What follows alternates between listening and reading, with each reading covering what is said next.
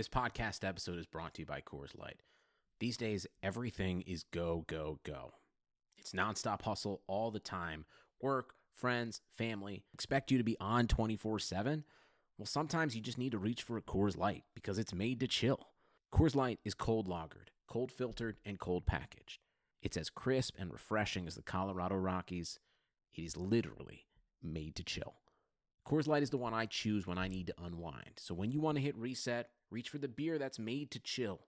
Get Coors Light in the new look delivered straight to your door with Drizzly or Instacart. Celebrate responsibly. Coors Brewing Company, Golden, Colorado. Hey everybody, it's Steven. I just wanted to jump in at the top here and mention that at the beginning of the interview when I'm talking to John about kind of how he got into the goals, it kind of blips a little bit, and it's nothing substantial or substantive. It's just a little bit of a mistake on my part. But John was incredibly great and incredibly generous with his time, and so I just wanted to kind of jump in and say that so it didn't hit you when you're hearing it. Like I said, John was really great, and I'm really excited to keep doing this and try to paint a picture where the Ducks are at right now, and we'll have more coming soon. So without any further delay, here's the episode. Thank you so much. Trying to get by Benning. Darnell Nurse left it in the corner, gets left center. Perry scores! Corey Perry! Ilya able to shake away from Solani. It's given away to Solani around in front. Score! Teemu Solani with the steal. Three in the face, 1-1. Score! Off the floor! Paul Kariya!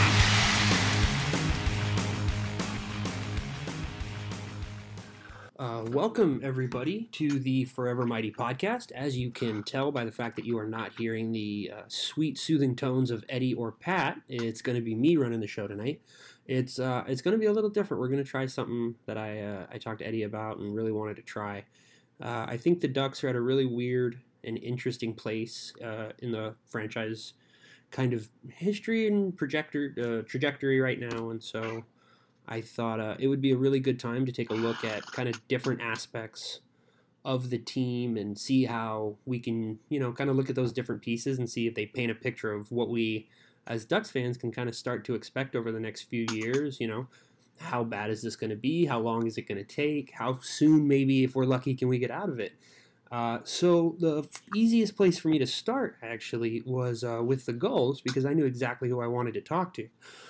So joining me is John Broadbent, as you will notice from his very lovely voice. He is not from our side of the hemisphere. How you doing, John? Good. Thank you so much for having me on. Yeah, man. I'm excited. So real quick, I think me and you met writing at Anaheim Calling. You had been there longer than I. Yes. And then you started the Defend the Nest site, and you're covering the Gulls. So how did you end up doing that? How did you to be able to hold on to him? I don't think the Gulls have seen a prospect that highly touted or that exciting come through the organization in a little while. Yeah, you're right. We haven't had that much excitement since getting maybe all three, Sam Steele, Torrey Terry, and Max Jones at the same time. And we haven't really had a sort of blue chip since John Gibson. So yeah, it's been a rough stretch, man. Forgive us for wanting to hang on to him for as long as we can. Yeah, no, I get it. Particularly because he's making the power play pretty much unstoppable right now. So, well, it's funny you say that because that's exactly what Anaheim doesn't have right now, and hasn't had in like 17 years is a functioning power play. So, I kind of want to cover different things. I want to cover, some of the younger guys, some of the guys who have been down there a little bit more, and then maybe, just talk about how you kind of view the organization and stuff like that. So, I think to start off with, we'll put the exciting guys to the end. Guys like Antoine Morin, Benoit Olivier Gruel. I know you've been a big fan of Simone Benoit. So he's got his own catchphrase. Yep. So where, which of those guys do you see as kind of maybe being able to make an impact at the NHL level? I don't think any of us are expecting them to turn into, all-star level players, but if a couple of those guys hit and they can turn into bottom three defensemen or bottom six forwards, I think Anaheim is really going to come out of that well. Yeah, well, there's always what people envisage a player becoming, and his potential, and in his reality. But I try to see what could become of them based off of watching the goals over the years and just seeing how they do compared to others. And yeah, sure, there's some that really stand out. There's some that, although they may not put up the point totals, you can see there's something there. So it's good you mentioned Antoine Morin, because people that follow me, they'll know that I absolutely love the kid. And to me, he's the goals most underrated player. There isn't any quote-unquote fancy stats for the AHL, but if there were, I'm sure they would. The underlying numbers would show that he drives play. I am absolutely convinced he draws the most penalties on the team, which this year, with having Trevor Zegras on the power play, is really important. And he's just dependable. He's consistent night in, night out. The other guy that I really had a soft spot for was Jack Kopaka, so I was sad to see him go. And I kind of wanted to see what he would turn into, just because, I don't know, it's a weird thing I have where I'm kind of obsessed with trade trees, and so I always bring up the fact that he's the result of the Pat Maroon trade.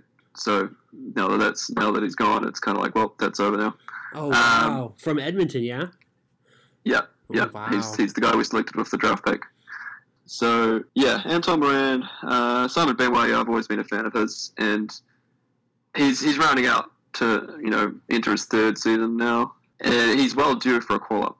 But it's also getting to the point where the other kids are coming in too. So, Drysdale's coming in this year, and that's pretty damn neat that we get to have the CHL players play this season, just to see what they're like and actually kind of put to bed the whole thing that those kids are too young for the pro leagues. I realize it's an agreement with CHL to ensure that their financial stability continues, but it just gives the GMs more leverage for making that case that there should be allowances for some of those kids that are clearly too talented for the CHL. Yeah, sorry, you said not the list exciting players. No, you're good. Let's talk about Miranda real quick. So when you say, he's a guy that you think is really underrated and his underlying numbers, if they existed, would probably be solid, what kind of player is he? Is he generating shots? Is he making passes? Is he just kind of a strong two-way player? Like, what is it about him that you see as having legitimate potential? Oh, that's a good question, because you immediately made me try to think of a comparable. I specifically didn't ask you that because I always feel like that's unfair, and I didn't want to put you on the spot. But if you got one, I'll take it, man. I really will. I don't really. Like, the first name that came to mind is Marian Hossa, but he doesn't have that kind of hands. It's just, he just makes me think of him because he's always getting into it, always turning pucks over, on the forecheck, defensively responsible. He does it all, really. He gets overlooked because of his size and doesn't always put up the numbers, but I can see him actually breaking through this year. He hasn't been put on any, like the last couple of preseason games, the goals have been very short on forwards, and I'll talk about that later, but he's been on the fourth line with either a scrub or a guy that just joined the team, because the goals are literally still putting their roster together. Yeah.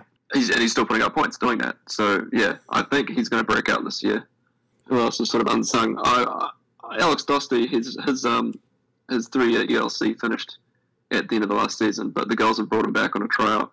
I'm pretty sure they might have inked him by now, but he was doing pretty good too. Like, he hadn't done so well the first two of his pro seasons, but that last year he actually was becoming something. So I'm glad the girls did bring him back, not only because he's super short of forwards, but also he could turn something around, like just produce this year as well. And I'm also really excited about other guys who may not have the Ducks signed over the previous off seasons. Like, it feels like it was a couple of seasons ago, but Bryce Kindup, he's been playing in Tulsa, and Max Gollard, who they signed as an overager because he was on the same team as Drysdale.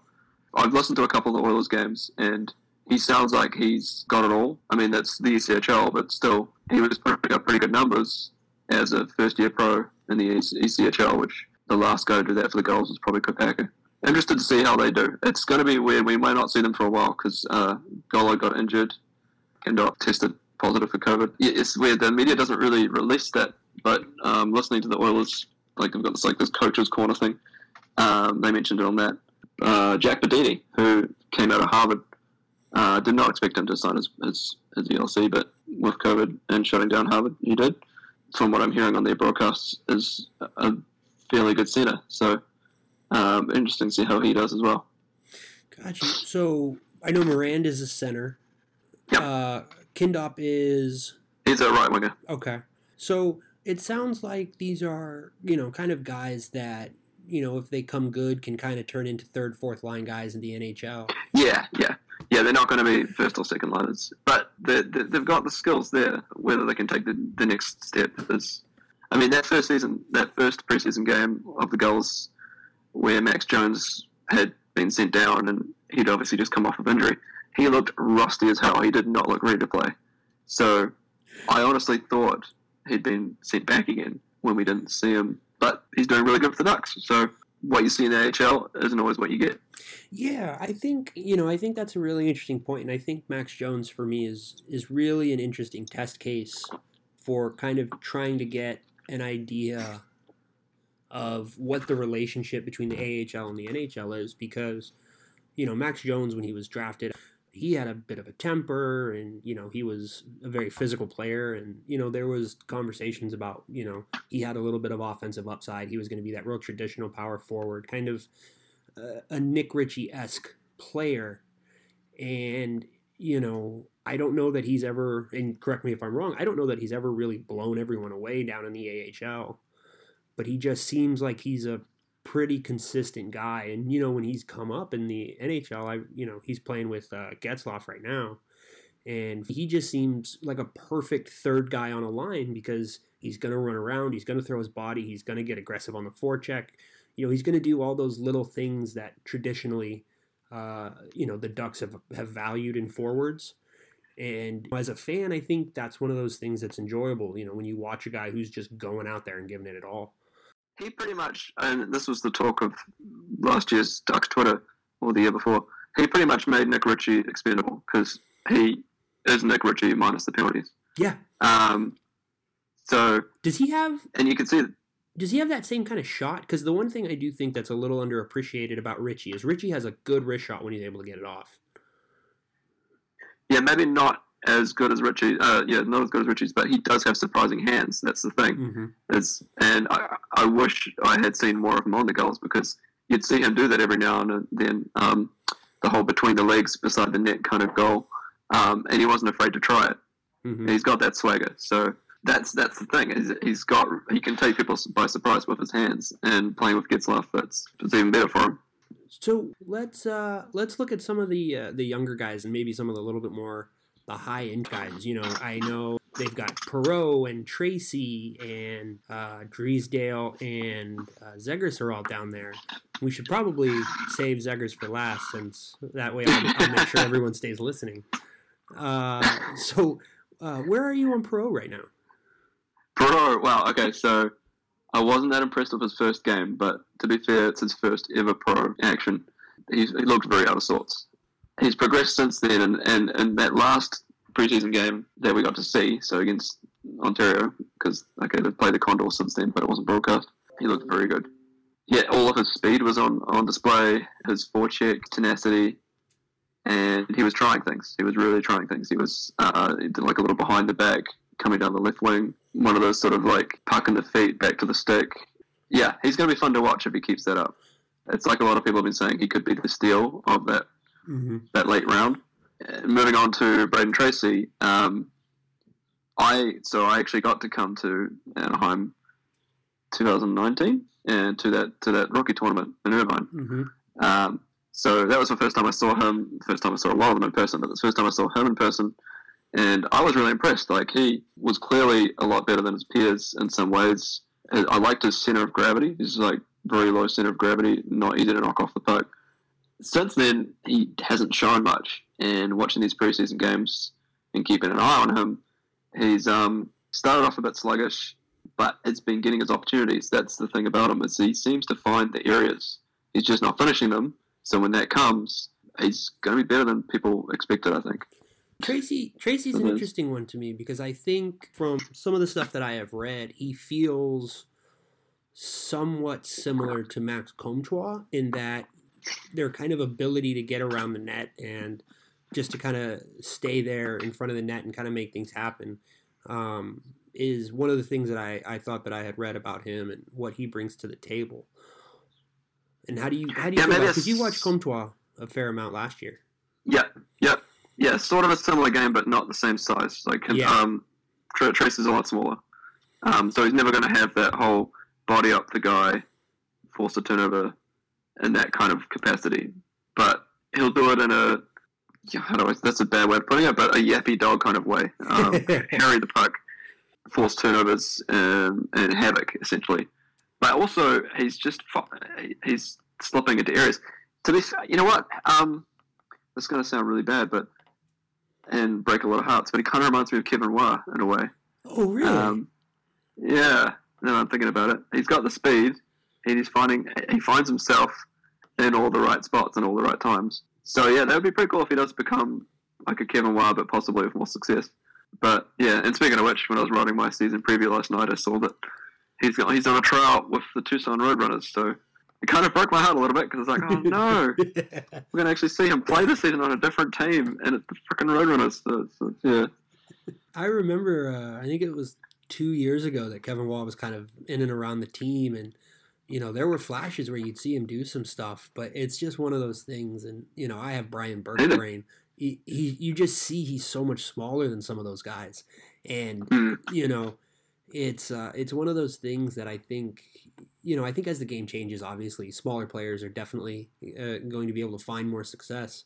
But I think still right now, especially for an organization that is run by Bob Murray, there is a natural hesitancy to really try to work with some smaller players if they don't show that truly elite game-breaking talent right away.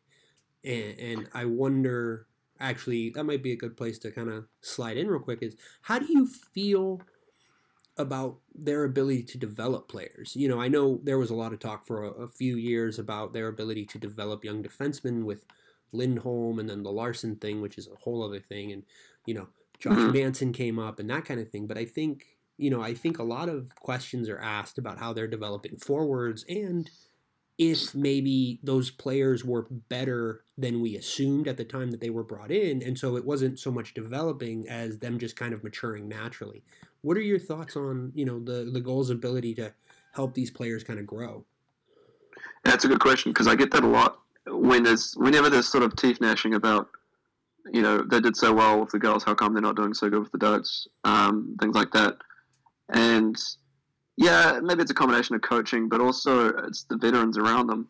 And that's how I think that they're developing the defensemen so well, because they're always bringing in someone else to mentor them. And maybe that's Scott Niedermayer having a factor in there. Maybe his player development, Todd Marchant.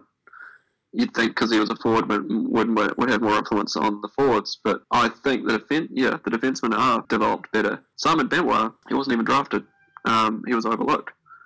And he's almost ready for an NHL shot, in my opinion. I mean, granted, these guys are veterans, Jani Hakanpää and Cody Curran, but, we seem to be pretty good at picking defensemen that no one else seems to see much in them. Hunter Drew is another one. That's my boy right there. I love that guy. Man. Yeah. I love him so much. Eddie, who's one of the other hosts on the pod, he made fun of me when I was like, hey, who's a couple of names I want to make sure that, I'm making sure I'm not getting any blinders. He goes, you have to mention Drew. I was like, come on, man. I'm not going to forget to mention Drew. That's my guy. I saw him. I remember at that rookie tournament you were talking about, I saw him, and I got to be honest, there were a couple of clips where he didn't look super great, but you watch his game, and it's one of those things for me, and I'm just like, yeah, man, this dude's just kind of got a nasty streak to him. He's got good size.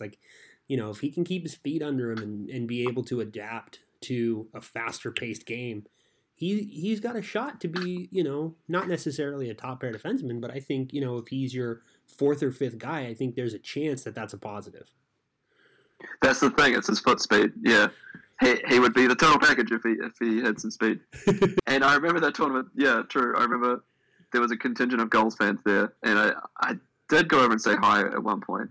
I think I was also kind of like, hi, I'm that weird guy from the internet. But they were real nice. They were like, hey, kind of thing. Come hang out with us. They're really cool people. Love my people. Love my Gulls people. So, no, but I remember tweeting specifically, Gulls fans, you're going to absolutely fucking love Hunter Drew. And because that was like right after he'd like dropped somebody and then like dropped them again, I think twice in a row or something. And yeah, immediate responses were like, "Yep, watching, and I do and will," kind of thing. So yeah. Anyway, back on track. Developing defensemen versus forwards. Watching like what the Gulls have done this offseason with trying to bring in other players. It's weird because of this whole COVID situation and the CHL players being in there with them. There seems to be less emphasis on having enforcers, which has always been still a thing in the AHL. Yeah. Because other teams are all in the same boat. They've all got their kids as well. Interestingly, just looking over the teams for the Pacific, not all of them are actually doing that though. Like Edmonton and LA have strong ties to Europe, so a lot of their players are still over there, and they didn't bring them back. But so the Gulls, I remember distinctly, they had a really, really bad start to a season. I think it was 2017, and they were just losing game after game after game.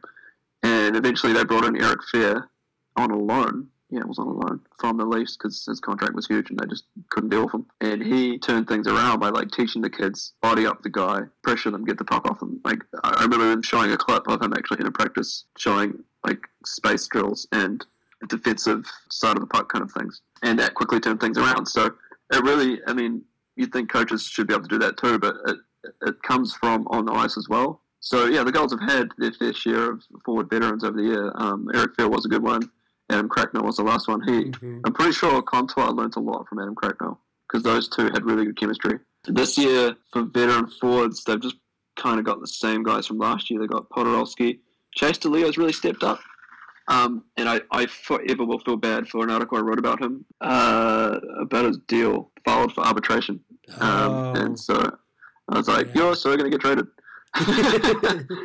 But he didn't. So, yeah, no, really, still to this day, incredibly sorry about that, Chase. And I love what you're doing. And he's taken up, and there's been articles about it, he's taken up a leadership role this year and loving it. So it's good to see that, and it's really good that it's him that's teaching the young forwards. Yeah, it feels like him and Sam Carrick have kind of really been big, consistent presence for that Gulls team, you know, because Jones is going up and down a little bit. Lundestrom goes up and down a little bit. You know, Terry is, you know, if I ever decide to do a full episode just on Terry, I'll just have Jake come on and scream about it. You know, I felt bad for Terry because he got sent down at the end of last year to join the run, and then the season got shut down. And, you know, there was so much hand-wringing about why are they sending him down and what's the point, and then the whole reason he went down got taken out from under him, and I felt bad because, you know, I think there is genuine value in playing those kinds of games. Like, the Ducks aren't going to be playing playoff games right now, and I don't know that it's not better to be playing legitimately meaningful games, even if the skill level maybe isn't as high. I think the fact that the games have some stakes to them is a legitimate thing. And I was really excited to see what he could have done, you know, coming into the Gulls and maybe trying to be one of the better forwards on that team. And, you know, it just got taken away from him. The economy is made up of real people doing real stuff, and it affects everything. Which you obviously know since you're a real person doing real stuff. Marketplace is here to help you get smart about everything beyond the what of the day's business and economic news. We dig into the how and the why with the real people driving our economy. From big tech and interest rates to small businesses and what's happening at the Fed. Marketplace breaks it all down so you don't have to. Listen to Marketplace wherever you get your podcasts. I just had such bad luck because it was the season before where he could have joined them for what eventuated to an almost cup finals run. They made it to the conference finals, but he broke his leg. Yeah, it was his leg, wasn't it? Yeah. And so, like, I was actually holding out, counting the days. Like, okay, he's due back. He might make it back to the cup finals if they make the cup finals. I think that was actually going to happen, but they didn't make the cup finals. So last year's sending down felt to me like sort of like a redemption arc for like you didn't get to do it that other year. So how about this time? And it's the last time he could because he's not exempt anymore. Those kinds of things matter, you know. I mean, you know, they talked about it the year before with, I think it was Sam Steele, who was a big part of, you know, trying to lead that run and stuff. You know, it's funny, another name that I realized just now that we haven't mentioned is Josh Mahura. Yes. I am so intrigued by Josh Mahura just because he seems to have some offensive upside to his game, but I don't know that he has high-end offensive upside. He seems to be more of, chipping in from a reduced role, which is obviously very important, but I don't know, I don't think I see Josh Mahura as a number one power play guy. Where are you on Mahura? Because I think he's a very interesting, especially with, everything going on with Larson and, them losing Juice. I think Josh Mahura is a very interesting name. Josh Mahura is on that cusp of people starting to lose patience with him. That's what it feels like to me. Mm-hmm. But defensemen take longer to develop, and he was a second-round pick, so I think, was he second or third? Give him time, I think. At least one more year. I mean, I wouldn't jump on the trade him right away kind of train. Sure. Sure, Drysdale's coming through, and the clock is ticking now, but I still believe that there's a lot to offer from Josh Mahura. I went out on a limb a long time ago and said he'll be better than Brandon Montour. I still hold to that. I still hold to that. I'll just based on the way it's going, there's a really good chance that still comes true. Brandon Montour kind of plateaued, and I'm not sure what happened there. Because he's a small guy with a big shot. Like I loved him, and he just hasn't been able to seem to have that same level of impact that Ducks fans were really hoping he'd be able to bring. Yeah, that's my thoughts on Mahura. Is that give him time, he's still rounding out. There's still time. Is he kind of Fowlery? In a way, yes. I'd probably like his shot better. Sure, and that'd be good. Fowler's smart as well, but I feel like that's one side of Josh Mahura's game that we haven't seen at its best, is his hockey smarts. Mm-hmm. Yeah, we got down on him for a bit because he seemed to just not really care defensively sometimes. But that's definitely gone now. He's fixed that part of his game, so credit to Sylvain Lefebvre probably on that. I honestly think this season, it's already been happening, that he's going to be back and forth between the Ducks, the Texas squad, and the Gulls. But this is his year. The Ducks either need to make room for him or make room for him next year. Otherwise, I don't know what's going to happen. Yeah, it's sad, but it feels like it's his time is either coming to a close with the Ducks or coming to a close with the Gulls. Yeah, we've talked about him a little bit, and he's just, like I said, like there have been little flashes of his skating ability and his passing ability that are interesting, and I think are something that this Ducks team could use a lot of, is that back end playmaking, because I think while I think that Lindholm has a little bit more to that game than we see sometimes. I'm notoriously not very big on Cam Fowler. I think he's just been such a weird career for him. I think he came in his rookie year, it was great, and everybody got so excited, and then it just kind of leveled off, and it got a little weird, and I'm not sure what's going on with him, but I just don't think that the Ducks back end has had the kind of offensive upside that we've been looking for a while. There was Sami Vatanen and there was Brandon Montour that we thought could help a little bit with that. And I think this is one of those moments where, not to pour salt in the wound, but you see what Shea Theodore is able to do offensively. Mm-hmm. And that's the one that hurts, because I think the thing that was obvious with Theodore from the beginning for me was that his pucks seemed to have, he had a knack for getting his shots to the net, which I think is a very underrated skill for defensemen. He would get those little wrist shots off, and they would get to the net, or at least to that last layer of forwards, in that 4 or 5 feet range. And I think that's something that, Cam Fowler hits a lot of shins. And, I love Josh Manson, but he's not a 50-point guy by any means. I'm not, he had that one great year and it was fun, but, that's not something we can look at him for. I'm starting to jump on the deal Josh Manson train too, actually. No, don't turn on me, John. I can't lose everything. Like I said before, room has to be made eventually, and his contract is probably the most doable. Oh, back on Mahura, just in terms of what you're saying, comparable with Cam Fowler, Mahura is also more physical. He's picked that up, part of his game. He's picked that up a lot. He's always finishing checks, I've noticed, stepping up on the blue line, closing his gaps really well. Yeah, I've seen definite improvement year to year year on year on year. And he's pretty much almost ready. I know it's probably a long time coming, but I'd say he's the highest on the depth chart right now. It'll be him, then Benoit in terms of call-ups. So are those two fairly similar in style of play? Or Mahura and Fowler? No, Mahura and Benoit. No, Benoit's more no nonsense, less finesse, but also sneaky good because he can jump on the play. Like he jumps in on the play when you wouldn't expect him to.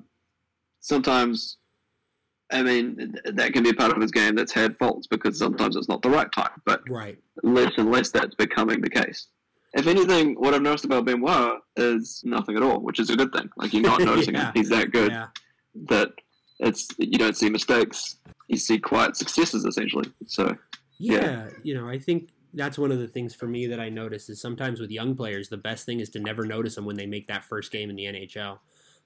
There's certainly, I think Lundestrom this year has suffered a little bit from being unnoticeable in a bad way.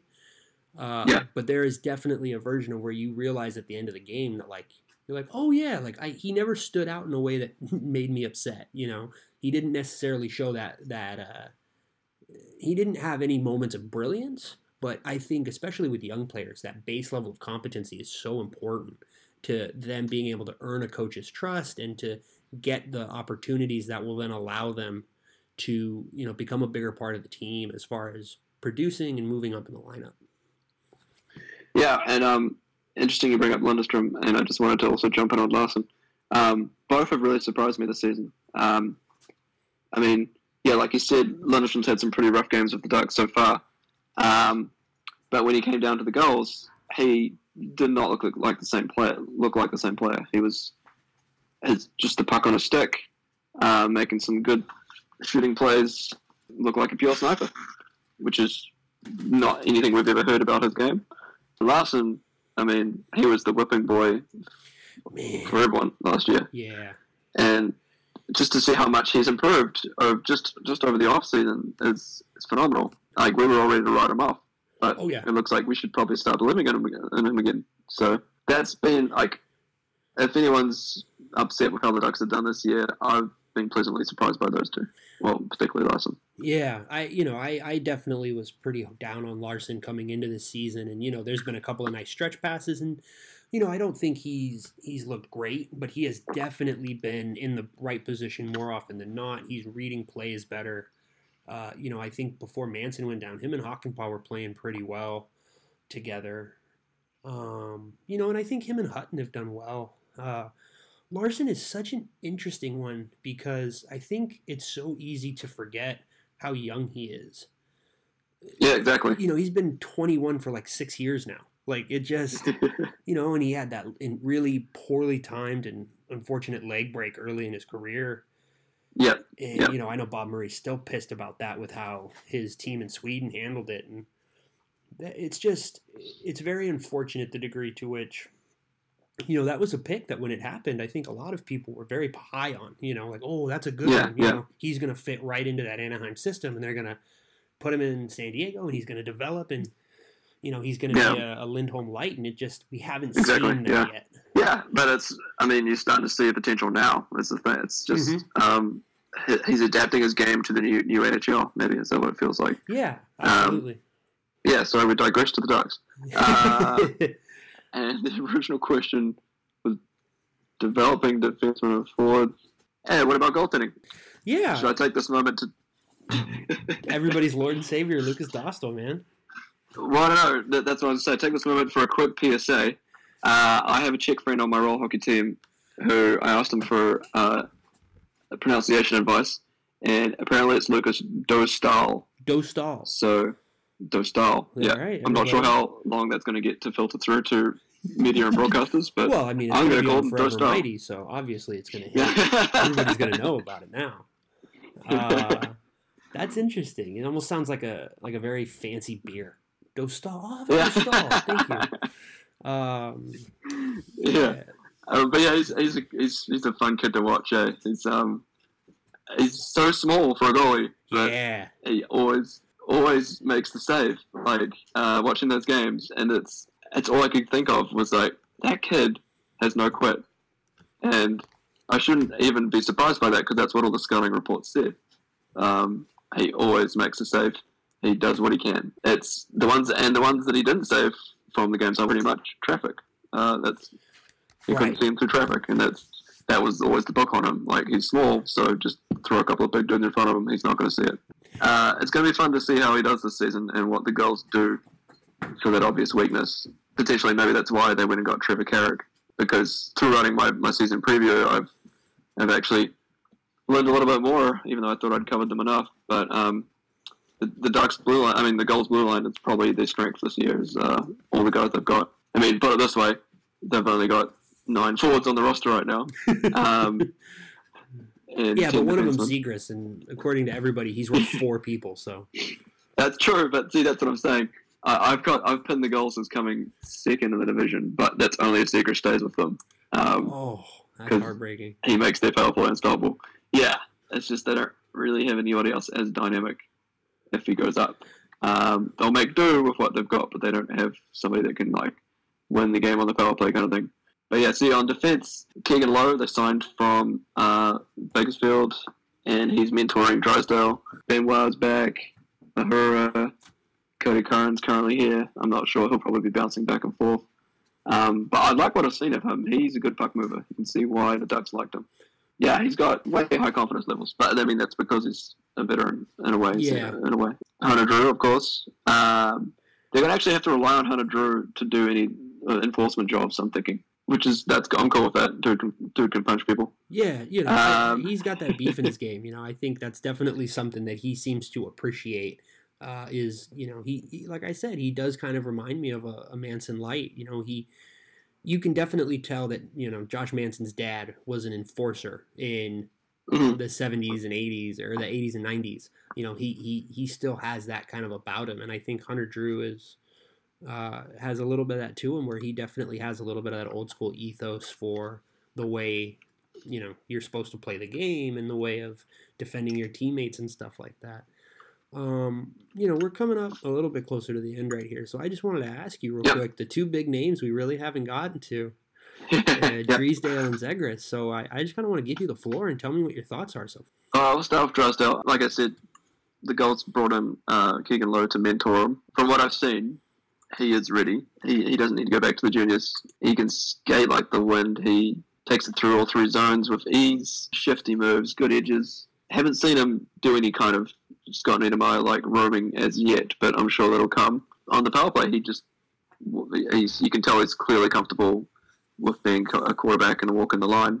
Watching him play in these games as compared to the World Juniors, where you could see that he was clearly deferring to Bowen Byram, it's a breath of fresh air. I put in my article that having these junior kids play in the AHL this year is like your parents giving you the first sip of wine when you're underage.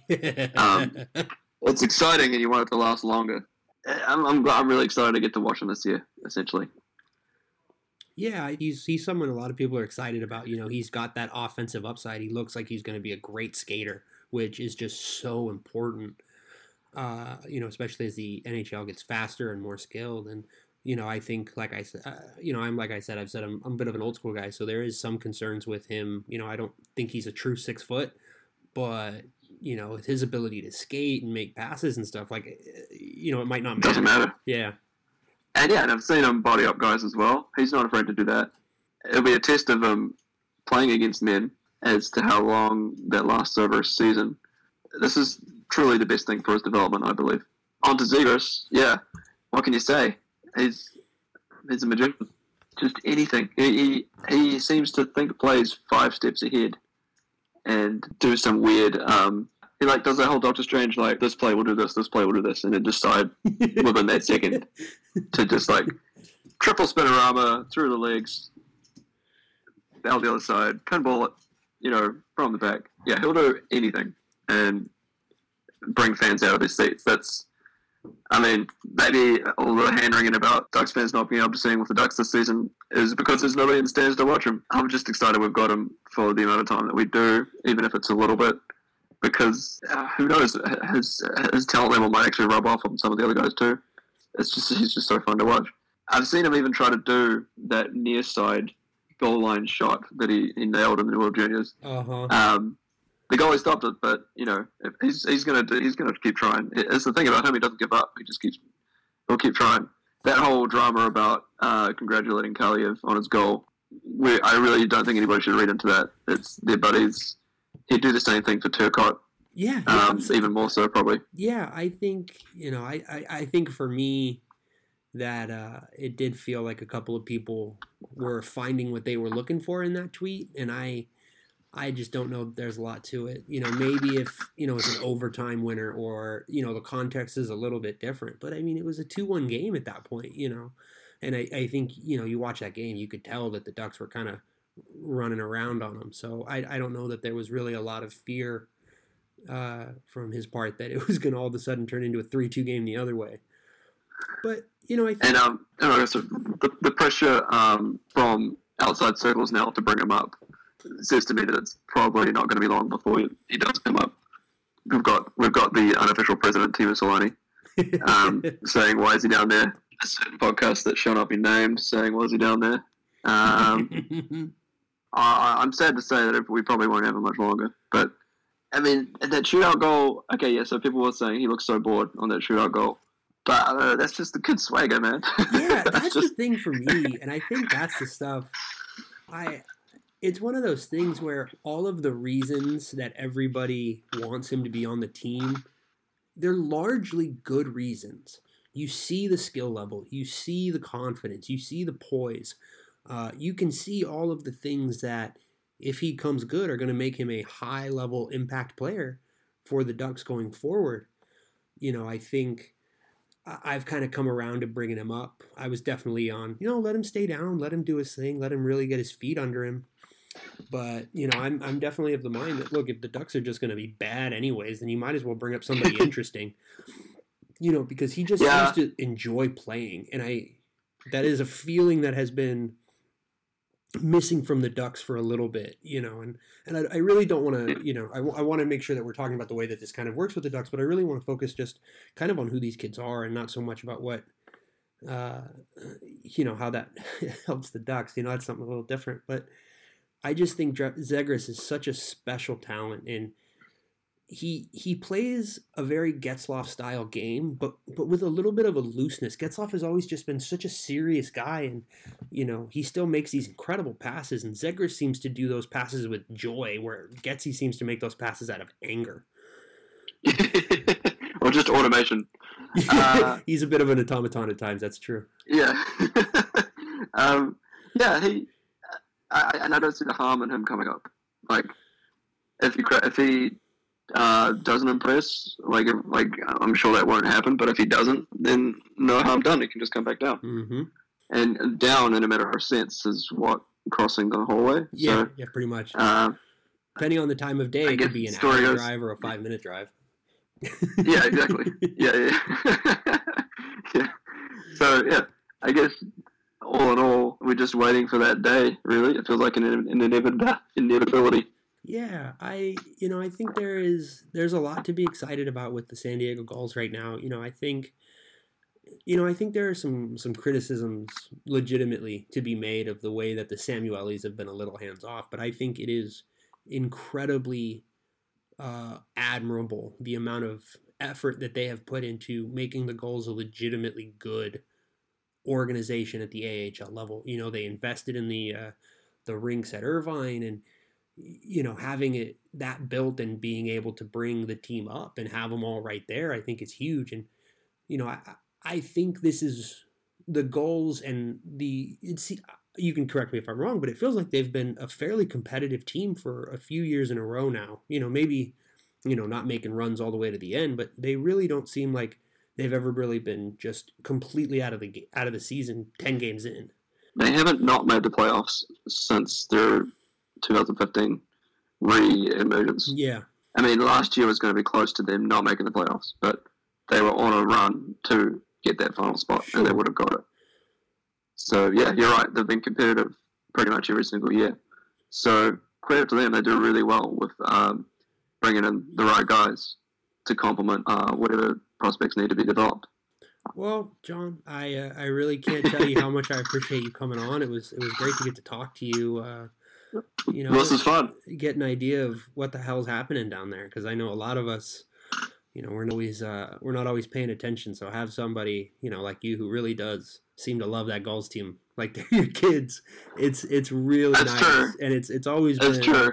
It's always been a blast to have you to talk to. I remember, a season or two ago, I was talking to you and just like, what's going on here? And you're like, oh, this guy's this and that. And I'm like, oh, okay, God. It's so nice to have somebody like who actually knows what the hell they're talking about, not guessing. And you're right, they are like my children. I'm still a little emotionally heavy over the Kopaka trade. So, yeah, you can probably sense that. And like I've been saying, I really don't want Zegras to leave, but it's going to happen. So you kind of resign yourself to that. But no, this has been really fun. What do you call that? Maintenance. I'm on Twitter. I'm on Defend the Nest SD. So Twitter, Defend the Nest SD. My blog is defendthenest.com. I've just put up a season preview. And I do hope to have my own podcast eventually. We were just talking about that before recording. Yeah, I'm trying to figure out. Yeah, no, this has been seamless. There wasn't at all 20 minutes before we started talking of me not knowing what I'm doing. It's fine. It's not a big deal at all. Well, like I said, man, I know it was your day off, and so I really can't tell you how much I appreciate you taking the time to talk with me.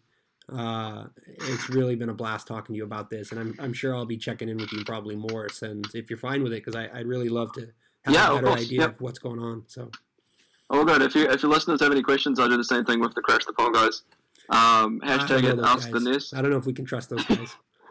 They're a little shady. But hashtag Ask the Nest, and I'll send you a recorded message with my answer.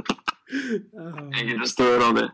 That's awesome. So, but I'm also going to do my own one. So just look out for that, people. So you heard. And if you live in San Diego, if you live in San Diego, hit me up, because I am trying to find other people that are keen about writing about the Gulls and actually live in San Diego. So. Oh, great. Well, there it is, man. Or if, you live in Irvine for the next 6 weeks, that might be helpful too.